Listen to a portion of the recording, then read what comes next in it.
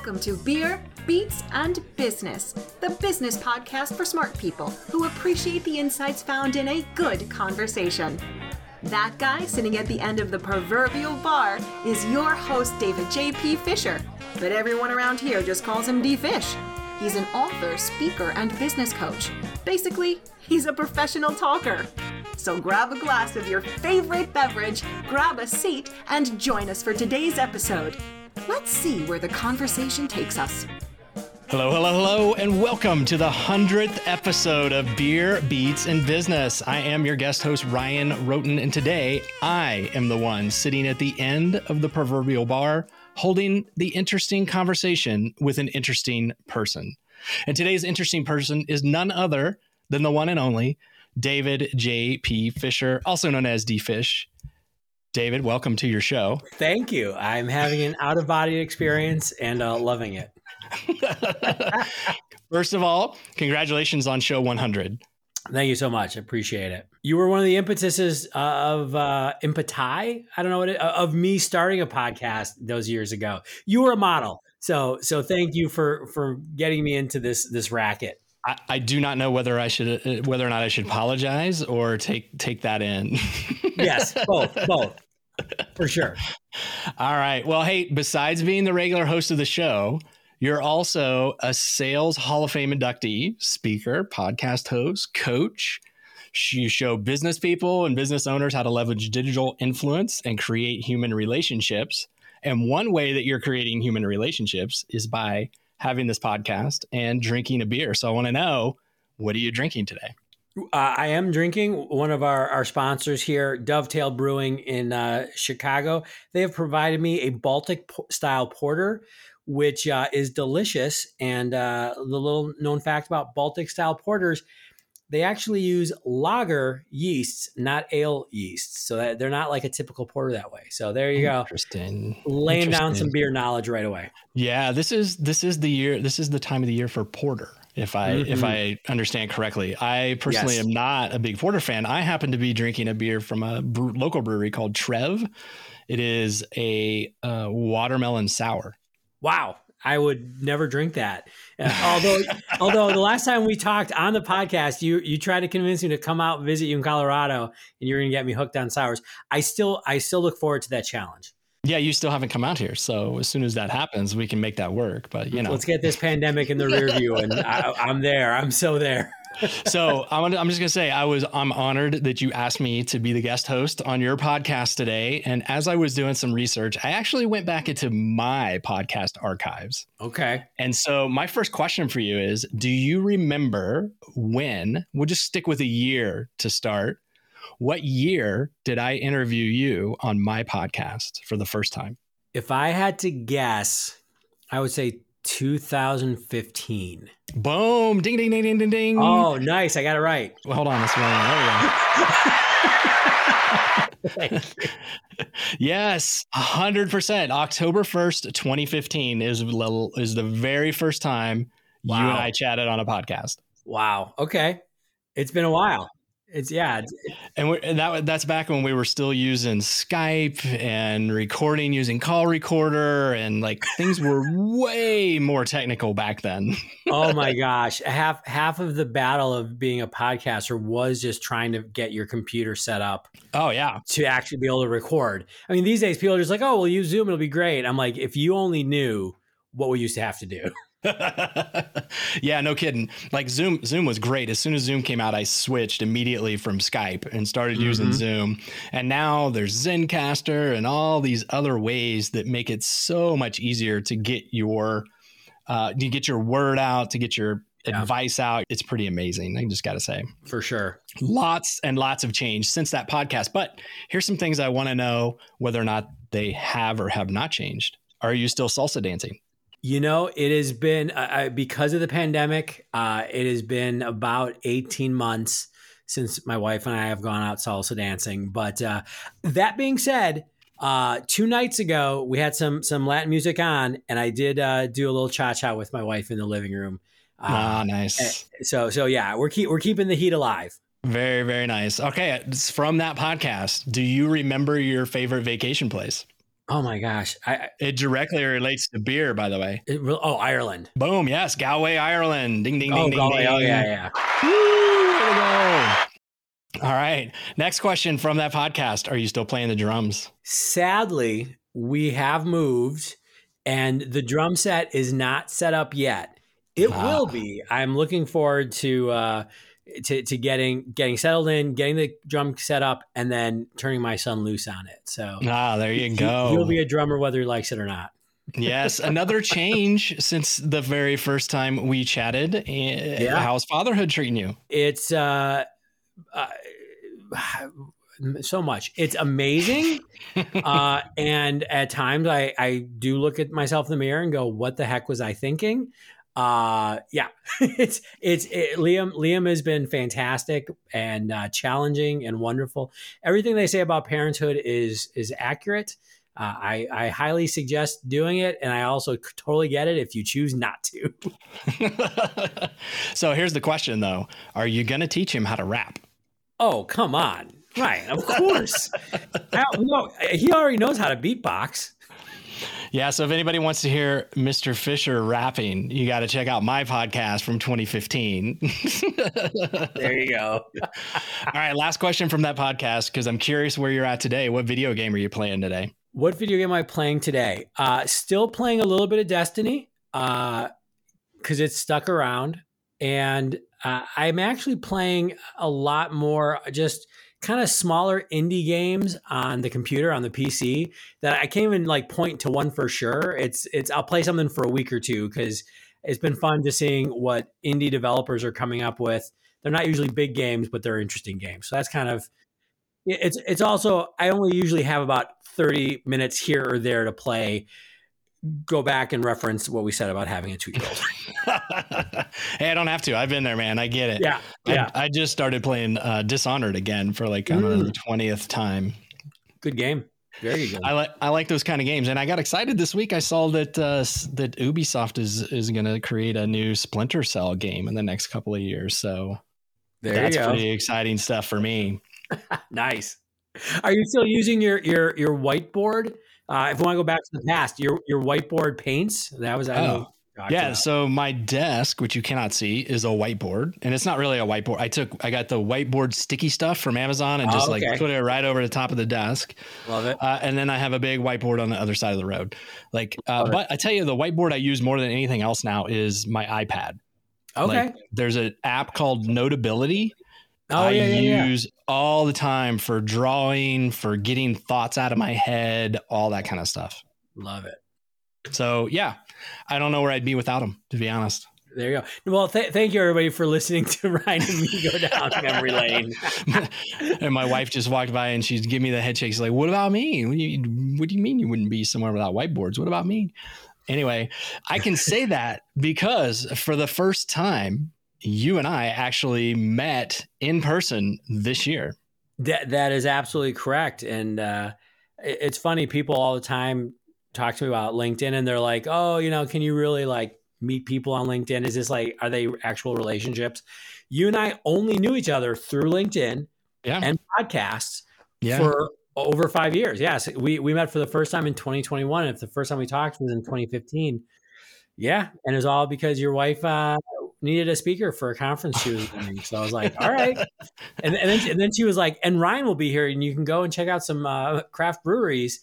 I was like, I'm in. How can I not? And we're going to do it. We're going to do it again in January is what I understand. Absolutely.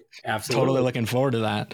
So now one thing that I remembered as I was going back through the podcast, I actually re-listened to it. We talk about some really important stuff in that podcast that's still relevant today. And it was specifically on your book, Networking in the 21st Century, which another congratulations are in order for you. You released not one book this year, but 2 new books. Yes. One is Networking in the 21st Century, and the other one is Networking in the 21st Century on LinkedIn. Yep. Did the updates on both of them. Yeah. Pretty amazing. Question. Which one do you like best? Oh, I mean, they're like children, right? It depends on the day.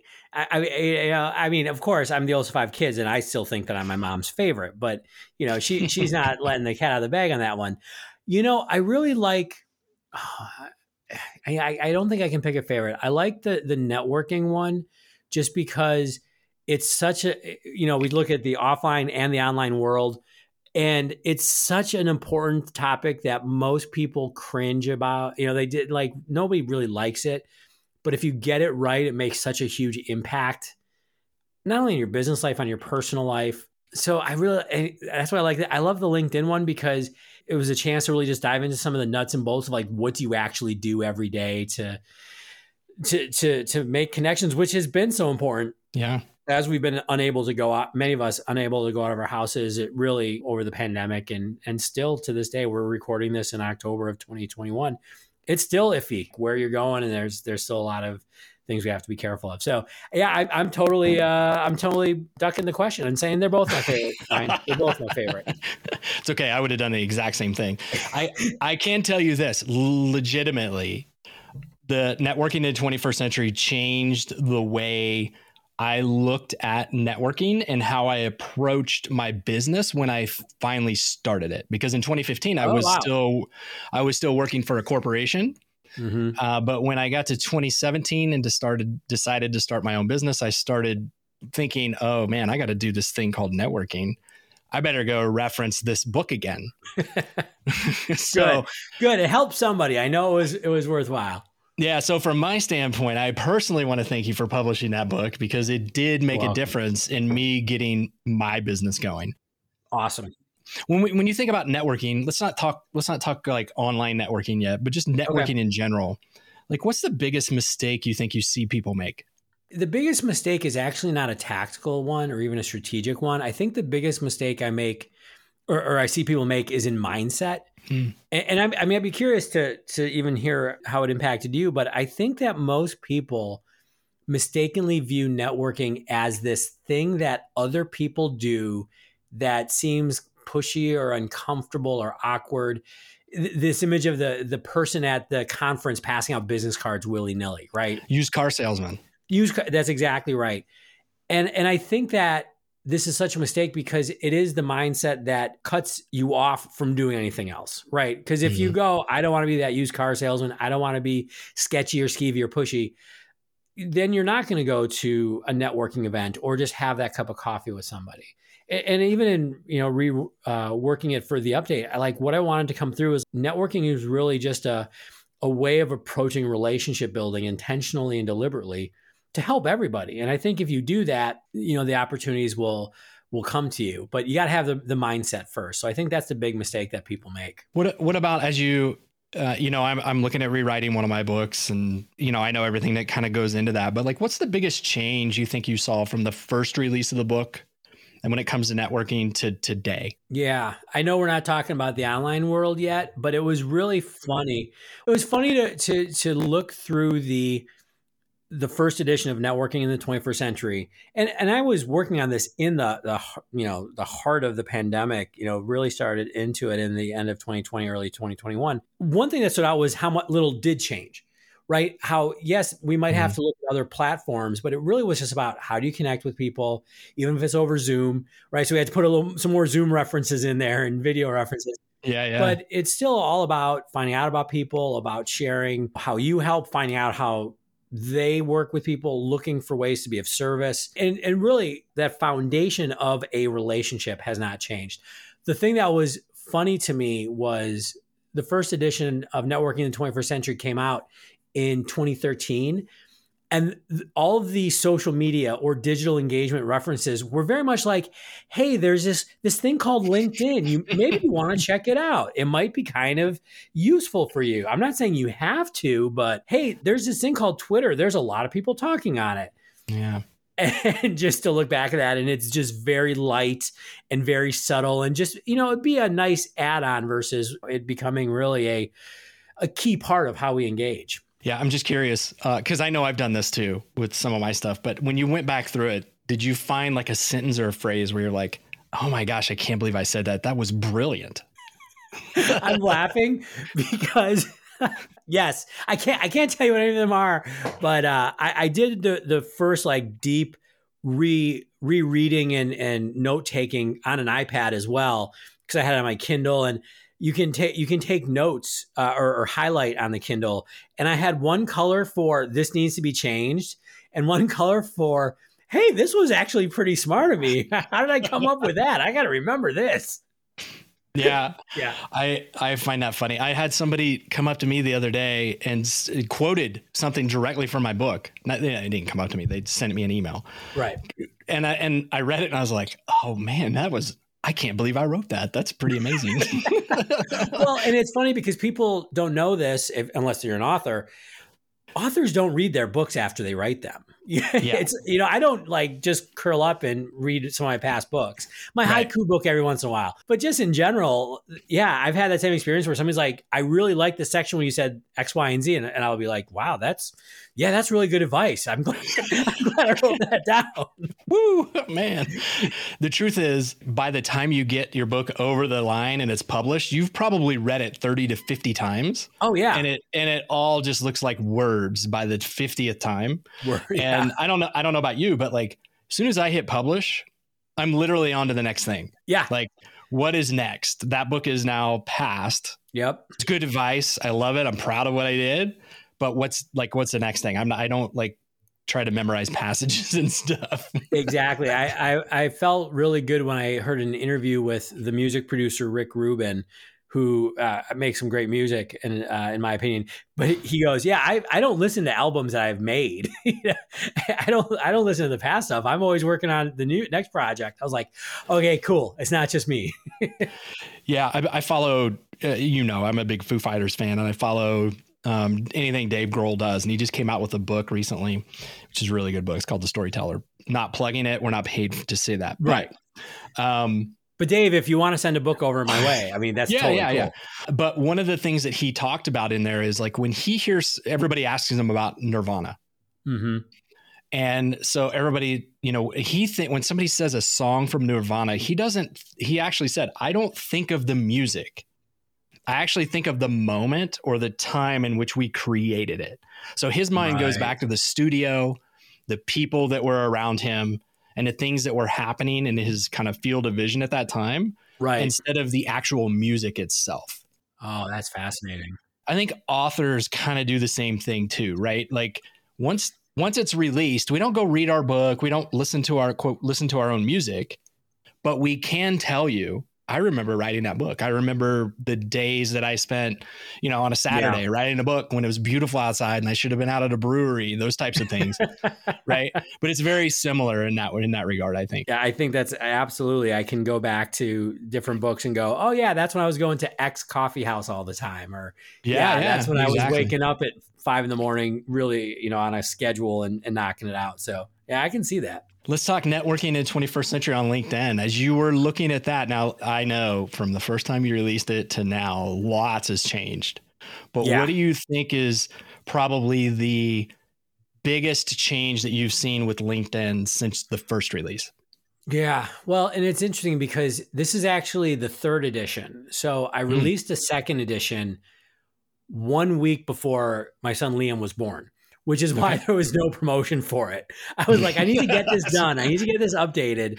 And then I did. And then the chaos of having a new human being you have to keep alive. But over the last, and I think the LinkedIn book first came out in 2014. We did the update in 2019. And then this 3rd edition, 2021. What has actually surprised me is how much the advice has both stayed the same because people haven't listened to it at all. And also how much, how to put this, the opportunity has grown so much for people to make an impact if you leverage it. So what I mean is I've been telling people for over a decade how to have a better LinkedIn profile. And yet you and I, we both see almost probably on a daily basis, people who have horrible profiles. And you're like, dude, come on, like get with it. Yep. But what I think people have started to realize, and this was, I think, driven a bit by the pandemic and social distancing and the need to be in these digital channels. What has been really interesting is seeing people really take hold of content sharing and even more like engaging with people. Things that you or I kind of were doing over the last 5-6 years naturally and starting relationships and kind of being in touch with people in our network in light ways. It's kind of fun seeing that people are getting how they can do that a little bit more at scale. I think it's still a huge untapped opportunity for most people, but that's what I think is probably the biggest thing. It's not, this functionality or that functionality, but really how people are using it is starting to change in a good way. Yeah. So pandemic happens, sends everybody who's used to being outside inside. Yes. Right. And as a result, online. Yep. What do you say to sales folks who, they're used to being in front of people and they come to you and they're like, David, come on, man, you can't really make connections online. You got to be in front of them. Like, what do you say to those folks? What advice would you give them? The two things I would do is completely agree with them and disagree with them. So how do I get to cut this both ways? I don't think the online world replaces in person. And I think that there's definitely a subset of people who are, whatever you want to call us, LinkedIn trainers, experts, blah, blah, blah, who they're so emphatic about the use of digital that if you're a salesperson, like a field salesperson, and you hear be on LinkedIn, you go, wait, you just want me to be a pod person from the Matrix and not meet with people? Screw that. I'm not going to listen to you. Like, one of my current kind of rants is that most LinkedIn people, like trainers and stuff, they come from marketing, they come from HR, like they're not salespeople. And so a lot of times salespeople will not listen to them. So what I would tell to the salesperson is like, yeah, I'm not trying to replace the in-person. I want to augment it. What the key really is, in my mind, is using the various channels we have, whether that is LinkedIn, Twitter, email, text, phone calls, Zoom, asynchronous video, in-person meetings, right? Why not use all of them, right? And that's really where I still think there's this problem, definitely in the sales world, where it's like an either or. But hey, why not meet somebody at a conference? I mean, I've done this. I know it works. I meet somebody at a conference. We stay in touch over LinkedIn. Yeah, right. We stay in touch over LinkedIn. Ryan's raising his hand on the video. Yeah, absolutely. Or conversely, we start a conversation with somebody. Yeah. We engage on one of their posts. We talk to them in the comment field of something. And you can just scale that so easily. I mean, you and I have never, we didn't meet for so long. We didn't even live near each other. Right. So still don't. The Ryan and Dee of 20 years ago would never have connected and engaged versus, I wrote the foreword for your book. You wrote the cover blurb for my book. We've passed business back and forth. We've introduced each other to various people. Yeah. And all just sitting in front of our computers or on our phones. That's really the opportunity. So it's not, I would tell that salesperson, don't think it's either or, go both and, right? How do I bring both of these into how I engage? And one of the things you highlight in the book, and I think is super important for people to keep in mind too, is like what social media, LinkedIn in particular, helps us do is just start a conversation. Right. We're not, and that's where I think you correct me if I'm wrong. This is where I think people do LinkedIn wrong. They don't look at it as a conversation. They look at it as a sales opportunity. And so they go at it back to mindset. They go at it with that mindset, and they forget that even if they were in front of somebody, they would still have a conversation. Right. 100%. You say this so well in your book. LinkedIn is a social networking platform. It's not a social media platform. It's about conversation and connection. And if all you look at it is a new way to cold call people or a new way to put your product brochure online, you're not going to be successful. And that's what most, especially in sales, but I think just in general, people have done. And in their defense, nobody's ever shown them the right way of doing it. Right. It'd be like handing somebody a telephone back when telephones came around. Because I guarantee you that people were in sales meetings going, hey, we're going to call people on the phone. And everyone's like, you can't call people. You have to go knock on their door and talk to them, in the flesh. If you had just handed somebody a phone and said, go sell, they would have struggled. You'd have to be like, hey, here's what you're trying to do. Here's how to have a conversation, build value, et cetera, et cetera. So the people that are getting it right, and hopefully there's more and more of them, just look at it as another place to have that engagement and that interaction, not just a bunch of people on megaphones shouting at each other. Yeah. What do you think when it comes to LinkedIn and networking, what do you think LinkedIn does best? I think LinkedIn does a couple things really well. As much as sometimes it's maligned because it's done poorly, the LinkedIn profile is so powerful. Like we forget, and I talk about it sometimes like in trainings. I remember in 1994, my roommate in college was way smarter than me and was in the integrated science program and learned HTML. And we had our own little personal websites we each made. We were so fired up when we learned how to change the background color from gray to white. In like the old Netscape. I mean, if you don't get this, it's because you're a little younger, and that's totally okay. The internet was a wild place. You don't need to know that stuff anymore. You just click a button and change the color. Right. But so the fact that you can make a website and people, I think, are still stuck on it as like, oh, it's my resume or something like that. But if you go, hey, I have a way of sharing the most important information that I want to convey to somebody, like that elevator pitch, that, hey, here's who I work with. Here's how I help them. Here's the mistake. It's not, here's why you should buy from me. It's here's why you should talk to me. And if you look at it that way as an invitation to a conversation, that profile becomes so powerful as a place where you've planted your flag in the digital internet, in the interwebs, about who you are, what you do, what's important. And then the other thing they do really well is they enable us to have conversations at scale. The name of your next book. Yeah. But because of not only LinkedIn, but definitely some of the other social media platforms, I think there's definitely some backlash and some exhaustion from information overload. But if you think about the ability, for me to put a post out on LinkedIn and say, here's something about LinkedIn or personal branding, career development, stuff that you're involved in, and say, hey, what do you think about this, Ryan? Or even just you come across that post, have an opinion and share it. I think it's easy for us to lose sight of how valuable that really is. And so that ability to have conversations with more people, have them at scale, I don't think it's about going, I need to be an influencer, have 100,000 people see this post and it become viral. It's just to go back to the networking point. I need to have my network of people that are most impactful to me and what I'm trying to do professionally to be able to have them see what I'm sharing and engage with it. Yeah. Speaking of sharing, people should just, go out and post valuable content, right? I think you've seen a recent rant of mine on LinkedIn. Potentially. What I think is also challenging about LinkedIn is we've gotten to the point where everybody's heard the basic 5 to 7 tips over and over again.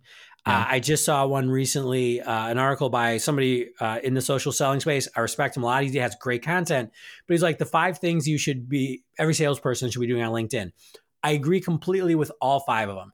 However, any salesperson who reads them, it's like post valuable content, build your network. That 101 stuff doesn't help anymore. Everybody's heard it and now they tune it out. Right. We've got to start being a little more granular, a little more tactical. And to your point about valuable content, it's the idea of sharing stuff that is going to help the people in your network make decisions more easily, more quickly, and with less risk. Yeah. Let me ask you, you were doing LinkedIn Live for a while, and I just got approved, by the way, this month. So welcome. I've done 2 LinkedIn Live shows and I'm doing a weekly show now. Nice. But let's assume, I just saw a thing this morning that LinkedIn is in November. They're going to start rolling out LinkedIn Live. Yeah. How would you direct, guide, advise a salesperson who got access to LinkedIn Live to use it for networking? The first thing I would say is ask them to examine if that's really the best use of their time. Okay. And the reason why is I've done a ton of LinkedIn Live. I'm excited to see what you're going to do with it. We've also gotten to the point where there are so many broadcast channels. That's great, but it doesn't mean that people are going to be listening, right? And LinkedIn very specifically as a platform, it's what I both love and kind of, hate about it is it's not where people go to waste time. People go to Facebook and they're like, I'm just here because I'm hanging out at the end of the day. Oh, somebody's live doing something funny or whatever, singing a song. I'm going to check on it. Yep. Whereas, if I go to your LinkedIn Live, that's a very deliberate choice of where I'm going to spend my time. Yeah. And so what I think for a sales professional, generally any content they're creating, it's like, is this the best use of your time? Because a salesperson is not a content creator. They have right. Their job is to make business happen. By the way, the answer might be yes, that it is a good use of their time because they can get in front of their prospects, their clients, their network, and actually share valuable information. Valuable meaning it's going to help people make better decisions, make them more easily, quickly, and with less risk. But at the same time, if they answer that, nah, I'm not sure, then don't. Let your marketing people do that, and you go talk to people. But if they're committed to being on LinkedIn Live, make it super targeted, make it super specific. I would say invite all of your prospects onto the show with you and ask them questions, interview them. I mean, one of the great things and it works in podcasting too. In fact, one of the reasons I started the podcast was to have an excuse to make people talk with me for 45 minutes, right? Absolutely. And I think that if I was telling a salesperson who was really committed to doing it and doing it well, I'd say, have a good production value, and then have a format where you can go to your prospects and say, I'm not even trying to pitch you. I just would love to talk to you for 30 minutes about what you're working on in your business. I think that would be really impactful. Yeah, I agree. I started my podcast selfishly too, and no other reason than to talk to people that I wanted to talk to that I wouldn't have otherwise been able to. Yeah. Right. Dory Clark, who I interviewed 3 times on my podcast, she said one time that podcast is a giving request. Oh yeah. Love it. I asked her to be on my show, and I am giving her my platform. I am giving her my audience. Like she's getting something in return, because as long as I pay to have that podcast in the cloud, yeah, her words and her advice are always out there. So that's a giving request, as opposed to a taking request, which is, hey, let's go get some coffee. Right. I just want some of your time, and it's only going to stay in this closed area. Yeah. I love that idea of you're giving a platform. You're giving access to your audience to other opportunities for that guest. I completely agree. Yeah. I mean, let's face it. People like to talk about their stuff and what's going on in their life. And if you can give them an opportunity to do that in a way that not only benefits you, but other people as well, that's something that, like, Dory said she would never turn down. Now, this was a long time ago. Today, she might turn stuff down. She's pretty busy. Good right. for her. She's pretty busy. She said she would never turn down podcast interviews. She never asked, like, how many downloads do you have or what's your audience size? Like, she didn't care, because she figured that even if you're just getting started out, if you're somebody who's taking the time to do a podcast, to have a conversation with somebody, you're probably not the kind of person who's just going to, like, quit all of a sudden. Right. I've always viewed podcasts as collaborative. I love collaborative content, because when you have 2 people together, like recording an interview, first of all, they're always fun. I've always enjoyed both in having guests on the show here on B3. I do a lot of podcast guesting myself. It's always fun. It's always interesting. I always learn stuff, which I think is what I like about it, because it's always a good conversation. And you walk away with this thing, this recording, this artifact of your conversation that, to your point, it's always going to be available. Someone's going to be able to learn. You never know how it can impact somebody. Yeah, it's been a lot of fun. Which you can now sell as an NFT, by the way. I'm not there yet. Oh yeah, right. We'll work on it. I've seriously been thinking about that. How would that work? Because technically, like, even though I'm interviewing you, this is your intellectual property. I'll split it with you. When we sell it for $1 million, I'll split it. It's there. Like, could you actually sell it as an NFT, even though it's somebody else? You know what I'm saying? Like, would you have to have their permission? Like, it's kind of one of those weird areas but still interesting to think about. So, David, I know I could talk about your books and all that stuff forever. In fact, we have last time we got together. We'll probably do it again in January. Yes. And I am super looking forward to the book that you write a year or 2 from now. That's going to be called Networking in the Metaverse. Okay. Right. Right. So, like, figure out how we can do that with our little Oculus things on our head, like little whatever it is, VR. I want to know how that works. I'll let me get on that. But now I want to talk to you about the thing that we're doing, which is this podcast and episode 100. Congratulations again, by the way. Thank you. No easy feat. What's your biggest takeaway after 100 episodes? My biggest takeaway is that people really do have interesting things to say if you ask them. And I mean, that was kind of always the basis of these conversations, it's no secret that I enjoy having a good beer at a pub. I always have. There's a reason Ireland was one of my favorite places to visit. But one of the places that was maybe the genesis of this concept was, if you sit there and have a conversation one-on-one with somebody over a pint, or just, in a coffee house, that's totally fine too. But especially over a pint, you just tend to go in these directions that aren't expected. Right. Yeah. And that was one of the gratifying things about running all these shows, has been the guests who I don't know that well, maybe just kind of, at the end they go, A, that was fun. And B, nobody ever asked me about blank. Right? They never asked me about whether it's an aspect of their business or, this music that they love. I remember, who's it, Anita Nielsen, talking about mixed tapes, right? And how much she loved mixed tapes. And she was super passionate about it. And that just usually doesn't come up. So that's probably been the biggest takeaway, is that if you actually get a chance to talk to somebody and ask some questions, actually dive in a little bit, people are fascinating. There's a lot of richness to us. Yeah, I understand you're now into contemporary Canadian rock as a result of your podcast. Loved having Steve on, right? He sent me some great stuff. It was fantastic. And honestly, I think that there's something, unfortunately, about adulthood. Many of us, I think it's much more common to not meet new people and not find out things about people than it is to do that. I mean, yeah. I've been very fortunate, not just with the podcast, but kind of my whole approach even to networking is I meet new people. I find out new things.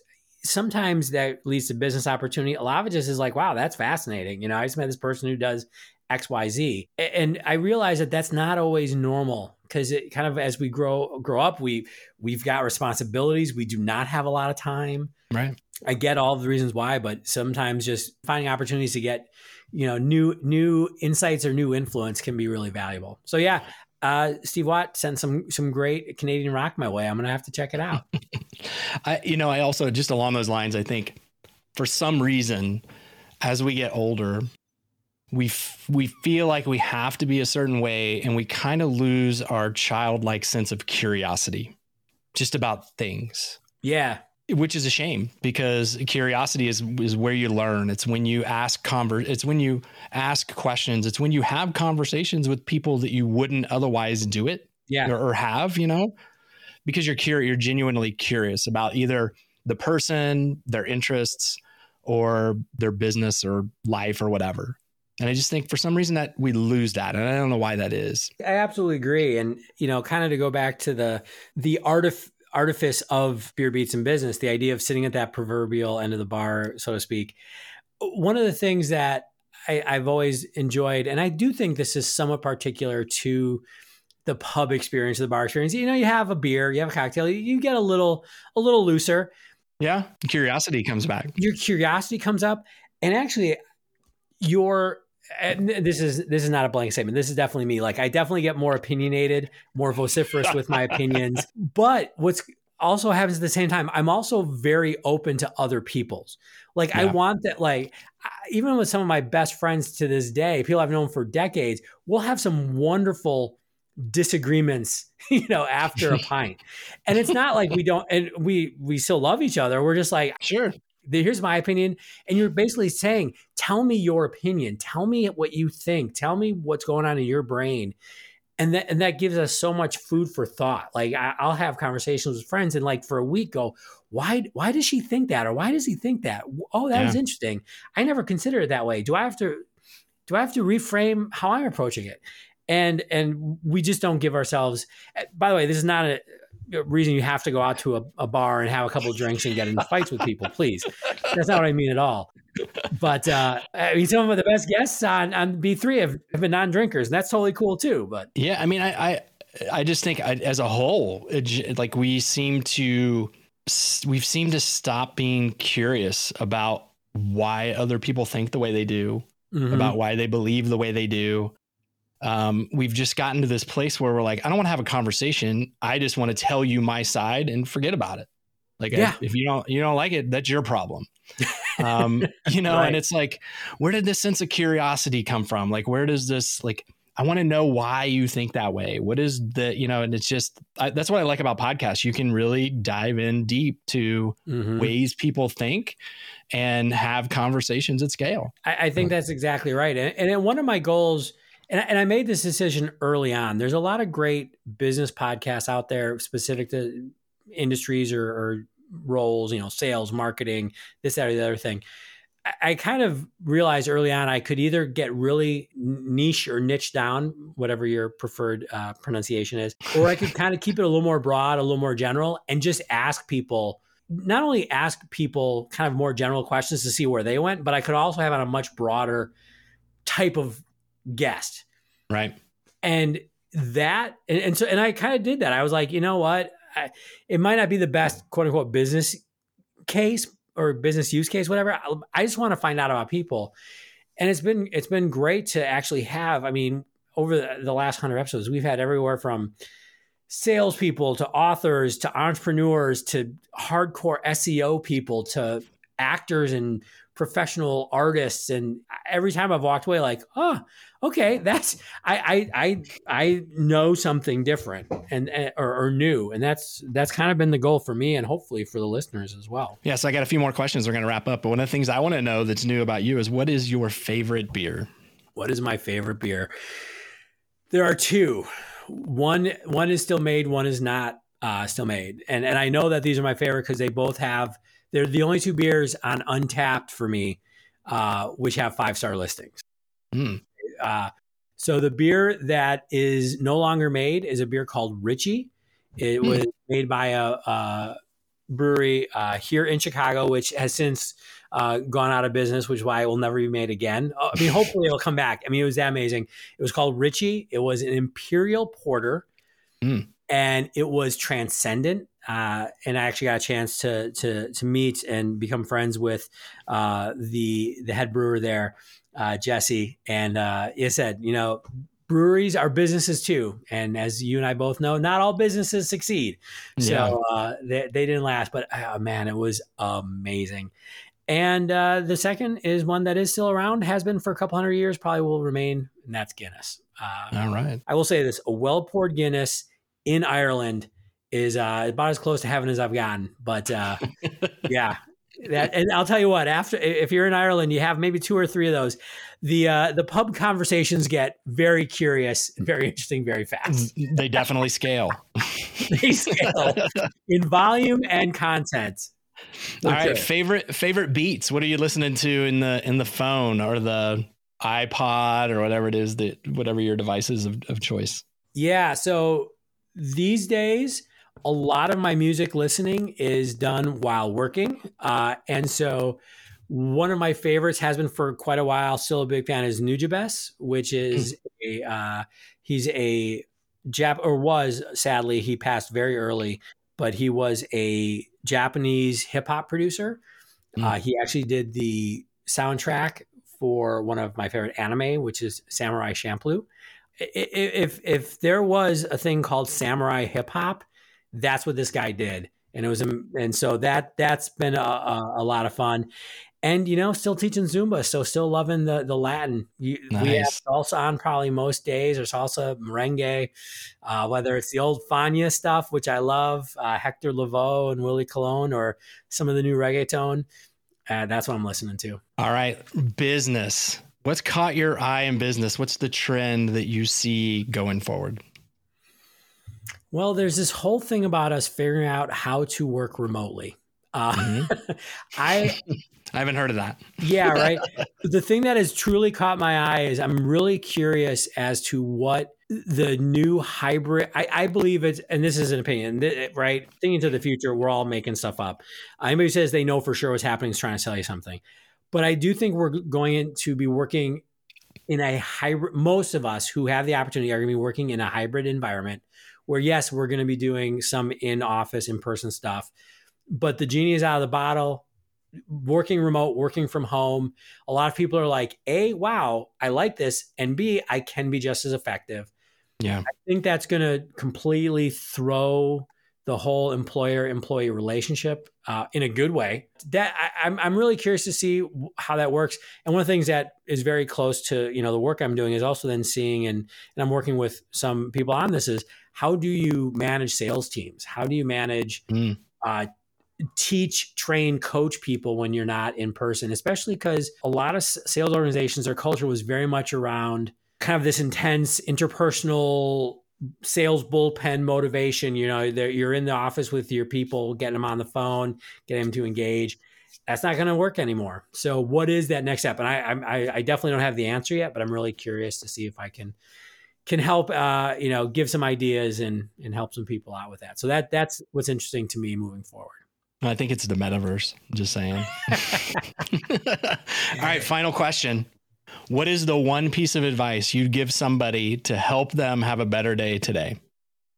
Compassion for self, compassion for others. Wow. Such a super powerful word. And I'm just going to say it's genius too, because it ties into everything else we've talked about with curiosity, conversations, compassion. Yeah. I'm not saying it's easy, but be kind to others. And I think truly be kind to ourselves. I love it. Well, I can tell you, sir, you have been extremely kind to me over the years, and I am truly humbled that you asked me to host the 100th episode of Beer, Beats, and Business, and I look forward to doing it again at episode 200. Thanks for stopping by. You can find show notes and links in this episode at beerbeatsandbusiness.com. We all know the best way to find out about a new podcast is through our friends. So please help us out and share what we're doing through social media, or just tell someone. And if you could do us a favor and leave us a review on your favorite podcast platform like iTunes or Stitcher, that would be great. Want to get in on the conversation? Send DFish a message on Twitter at DFishRockstar, and we'll save a spot for you at the bar for the next Beer, Beats, and Business.